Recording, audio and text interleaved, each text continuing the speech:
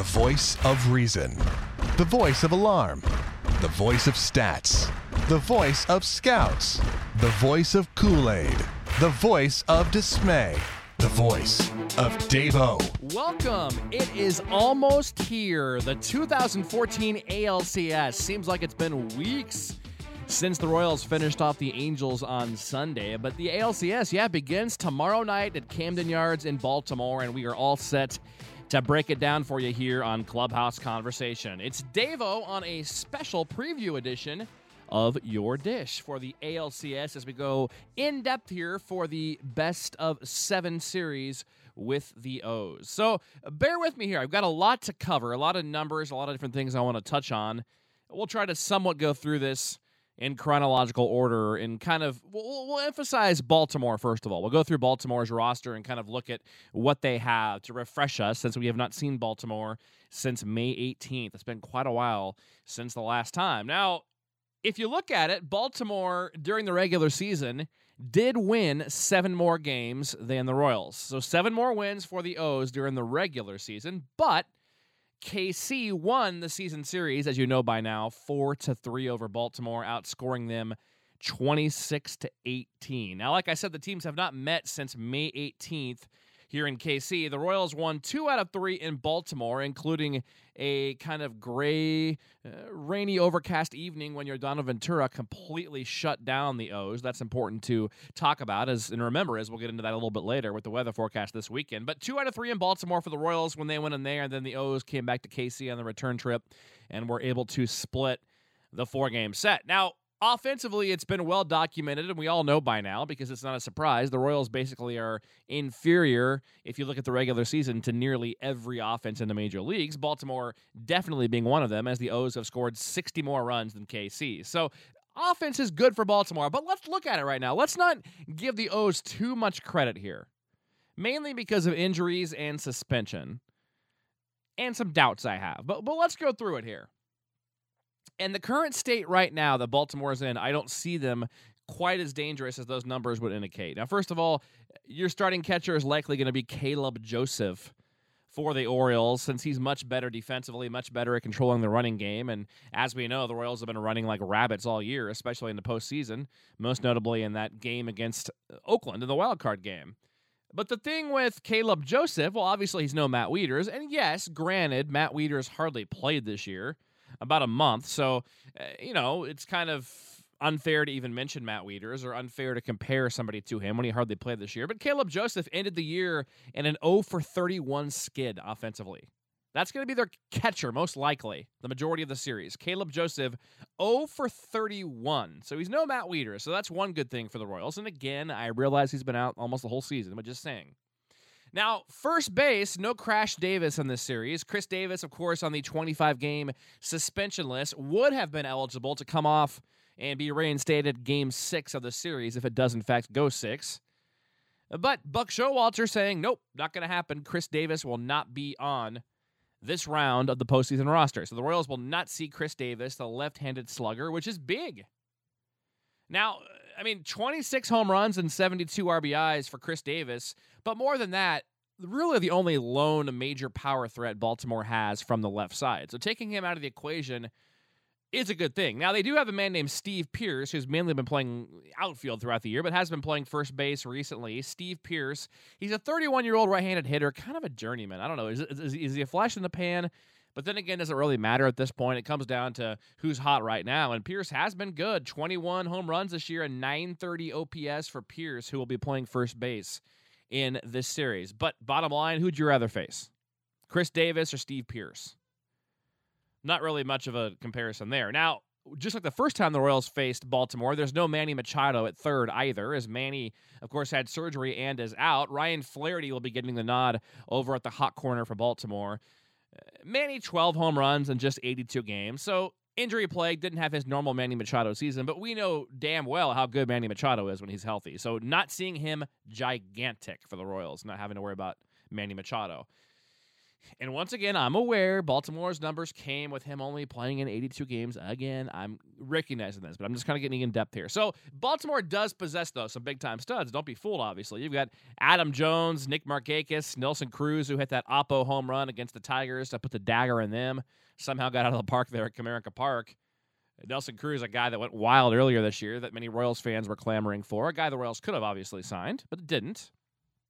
Probably a good thing based on his track record and some of the peripherals. But Adam Jones, let's single him out, obviously, as the one guy who you can't let beat you in this lineup right now. Without Manny Machado, without Chris Davis, Adam Jones seems like a Royal killer from hitting big-time home runs. And, heck, one thing I always remember about Adam Jones is back here in KC, you know how the ball gets stuck underneath the wall in the outfield sometimes, like in a gapper, the ball will just get stuck. It happens maybe once or twice a year at the K.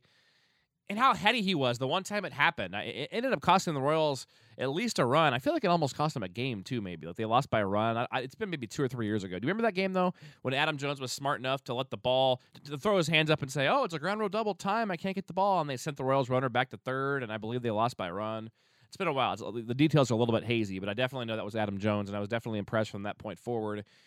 The range he covers, the arm, the bat, Adam Jones, 29 jacks, 96 RBI. So that's one guy you cannot afford to beat you if you're the Royals, is Adam Jones. But, I mean, if you look offensively with Baltimore against KC, obviously the season gives the edge to Baltimore, but I don't know. I don't know. I'm just not scared of this Baltimore lineup. But maybe that's because the Royals just faced the Angels and all the star power and the power in general that the Angels had. And the Royals basically shut them out. Now, that'll be a big chore. The ball jumps a bit more at Camden Yards. However, with rain in the forecast, that's one thing I was mentioning earlier, and Yordano Ventura pitching Game 2 there in Baltimore, it looks like it'll be rain the entire weekend. Now, I'm not sure how they'll do that because it's supposed to rain Friday, Saturday, and Sunday. That system that's moving through KC from the Pacific Northwest is moving that way, too. It's supposed to rain extensively in Baltimore. Maybe not thunderstorms, so I imagine they'll get the games in without a problem, but would they do a doubleheader if they rain out a day or two? I guess they'd have to, right? Because they come back to KC on Monday for Game 3. So kind of interesting to think about that. But Ventura, the last time he went to Baltimore and shut them out completely, throwing a season-high 113 pitches at that time. 117 pitches at that time.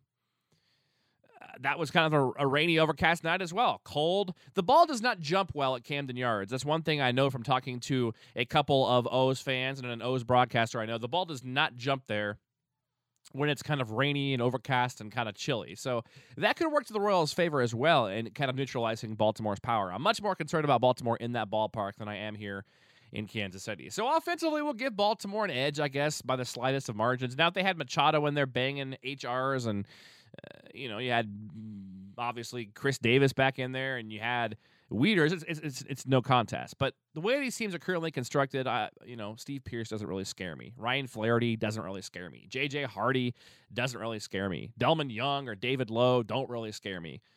Even Nelson Cruz doesn't really scare me because the Royals can strike him out.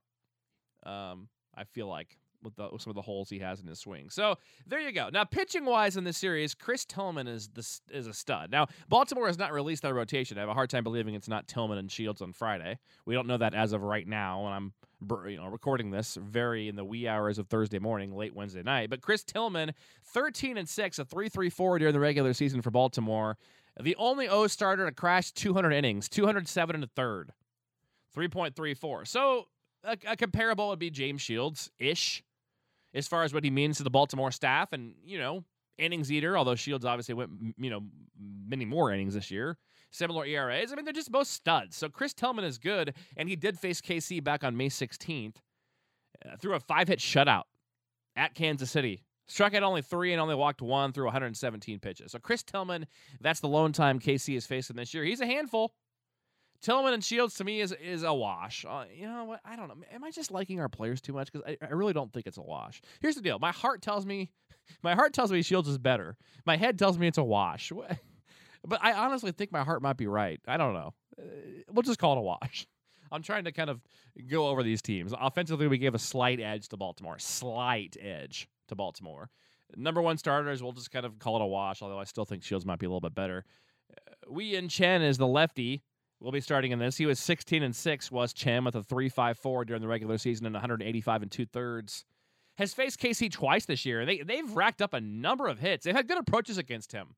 They've hit him well to right field, so they'll need to take that ball to right field, all the right-handed hitters in the Royals lineup when they face him. 7 innings his first outing back on April 26th at Camden Yards.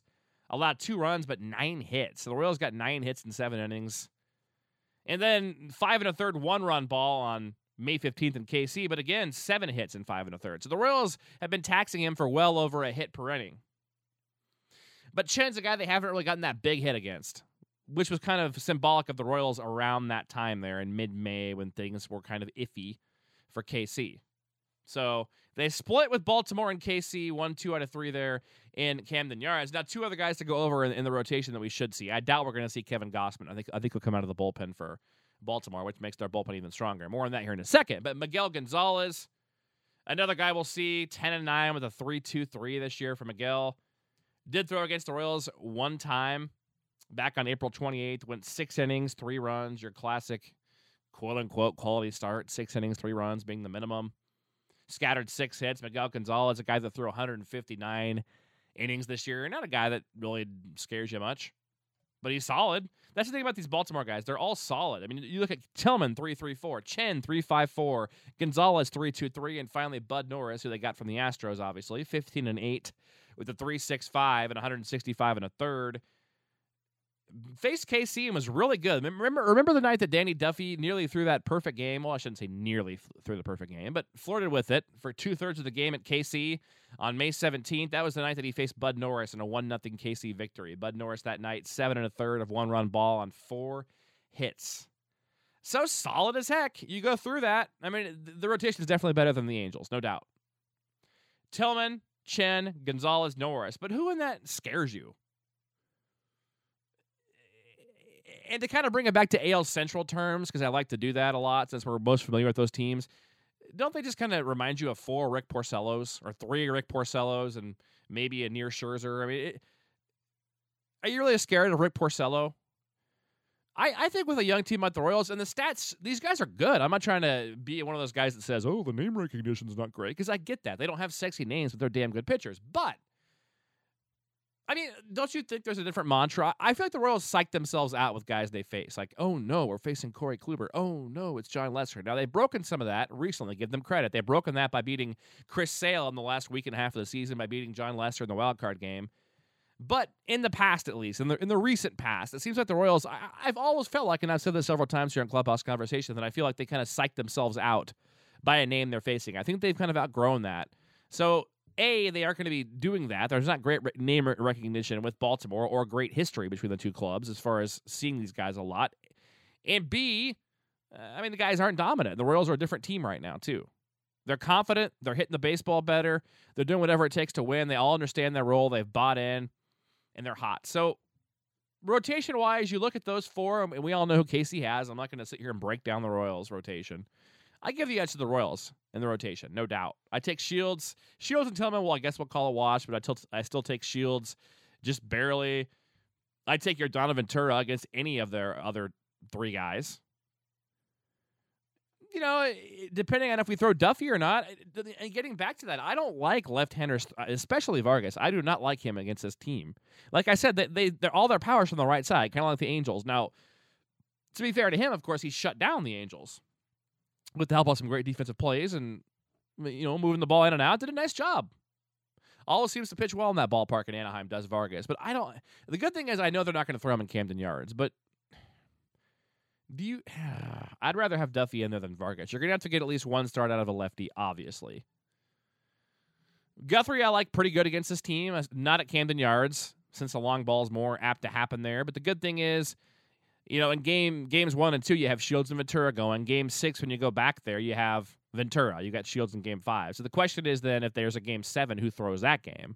I suppose that's kind of an all hands on deck. Maybe Shields turns it around as a couple innings, or stretch out Finnegan more, or Duffy, or I don't know who they'd use in that. But my point being, the rotations, I take the Royals in a slight edge just because I feel like their top 2 is I think the number 1 is slightly better for KC and or a push. I feel like Ventura is far and away better than the other 3 guys Baltimore will throw out there. And then if Danny Duffy's in there, I take him over the majority of those guys. I don't know. Am I just a homer, guys? Or because I'm sure Baltimore fans would listen, or people who are far more into sabermetrics than I am. I mean, I recognize sabermetrics and I try to incorporate them, but I'm not a diehard guy on that. So some of it's just my eyes and what I think and my opinion. So I'll admit that right now. I'm not the know-all of baseball, but God, I like Casey's rotation an awful lot right now. Even especially Guthrie. I don't like that he hasn't pitched in a while, but I like him in Kansas City against this team. We'll see what happens. Now, bullpen is where I'm nervous in this series. Because with a lot of teams, and the majority of teams, and you know this, I'm not telling you anything new, if the Royals get the game to the 7th inning with a lead or tied, you feel like they're going to win 9 out of 10 times. I mean, if they're ahead, they do win 9 out of 10 times after 7 innings. Now, if they're tied, I don't know the exact stat on that. I'm guessing probably 4 out of 5. Sounds about right. But when you look at KC and Baltimore, the bullpen-wise, I mean, Baltimore may have as good of a bullpen. It might even be better if Gossman's out there. I know that's hard to believe. I think they're comparable because if depending on who the Royals have out there, too, if we're adding Duffy, then I think the Royals' bullpen is obviously stronger. I mean, you look at the Royals' 6 guys that have been running out there. I mean, obviously the big 3 of Herrera, Davis, and Holland. I'll take them against anybody, period. I'll take them against anybody. Finnegan, lights out, is hot. Frazier's been great. You have Duffy. So you've got a solid 6-man trio out of that KC bullpen. And, you know, Vargas or Guthrie as your long guy in a worst-case extra inning scenario. But Baltimore, when you add Gausman in there, is damn good as well. They had the 3rd best bullpen ERA in the American League. The Royals were 5th. So their ERA was better bullpen-wise. However, the F-WAR stat, Baltimore was 4th. The Royals were 1st. So the bullpens are comparable is what that tells me. And some of those stats are inflated for the Royals because they've had a couple of blow-ups from certain guys throughout the year. But Kevin Gausman, long guy out there, 2.45 ERA for the righty. You look at guys like Andrew Miller, who they picked up in 23 games this year, the lefty with a 1.35, original Detroit Tiger, Red Sox, kind of a bust. The Royals have had him decently in the past. But the 2 guys that just freak me out, now Gausman, I'm not worried about Miller. Gausman worries me a bit, but O'Day is just tough. Darren O'Day, the setup man, the righty that comes at you sidearm from all different angles. Great stuff. Everything's moving. He has a 1.70 this year in 68 appearances and innings. So the good thing is he's strictly a one-inning guy with a 1.70 and 73 Ks, more than a K per inning. So O'Day's going to be tough setting up, along with Miller. And then you look at the closer, Zach Britton, nails. 1.65 and 37 saves for the lefty. So Baltimore's bullpen, to me, Gausman, Britton, O'Day, Miller, those 4 are near as good. It's a near wash. I still give the Royals a slight edge in the bullpen. So going over this facet by facet, Baltimore, slight edge as things currently are in offense. Feel free to laugh at me and disagree with me. I know that the season stats tell the exact opposite. I am aware. But I still say right now, Baltimore is slightly better offensively. Defensively, we didn't really cover that, but because I just feel like UZR and different defensive stats are kind of misleading. I mean, the fact that J.J. Hardy has won all these Gold Gloves tells you all you need to know about how people rate defense. The guy makes the plays. He makes everyday plays, makes routine plays. Doesn't have the range. Escobar might get penalized for his range sometimes by errors. So it's tough to gauge defense, but I think from talking to O's fans, they're not quite as good as the Royals. They'll admit that. And then pitching-wise, starting pitching, I don't know. Slight edge to KC, bullpen. Slight edge to KC. God, the Royals have the edge in this series, guys. I really believe that. Even admitting that Baltimore has an offensive edge, even if you want to say it's more than slight, let's just say you want to play devil's advocate and say it's moderate. Okay, but the Royals, if they have slight edges in the pitching and defense, definitely speed. Baltimore last in stolen bases. The Royals have already had in their few playoff games, 30% in the playoffs alone the Royals have had what Baltimore stole the entire season. So KC way faster, way better on defense. The pitching overall to me is better. So even if the offense is moderately better, do you really think that's going to overcome the other 3 facets from KC? I don't. I like the Royals in 6 in this series. That's my prediction. I think the Royals will go 1-1 in Baltimore. I think the Royals will take 2 out of 3 in KC, and they'll go back out there and win at Game 6. That's my prediction. Some of that's kind of hard to say because, again, Baltimore has not set their exact rotation, but we know the 4 guys is going to be. They're all going to be rested, and we know they have a good bullpen. And the one thing we don't know is the whole will Gausman start? Will they start Chen? Some people think they might not start Chen. I don't know why they wouldn't, but I've heard that rumor. And then the thing in for the Royals then would be, is Duffy going to start? Because I would like it even more if Duffy starts. Because to me, even 4 1/3 innings of Duffy is better than 5 or 6 of Vargas against this particular ball club with power.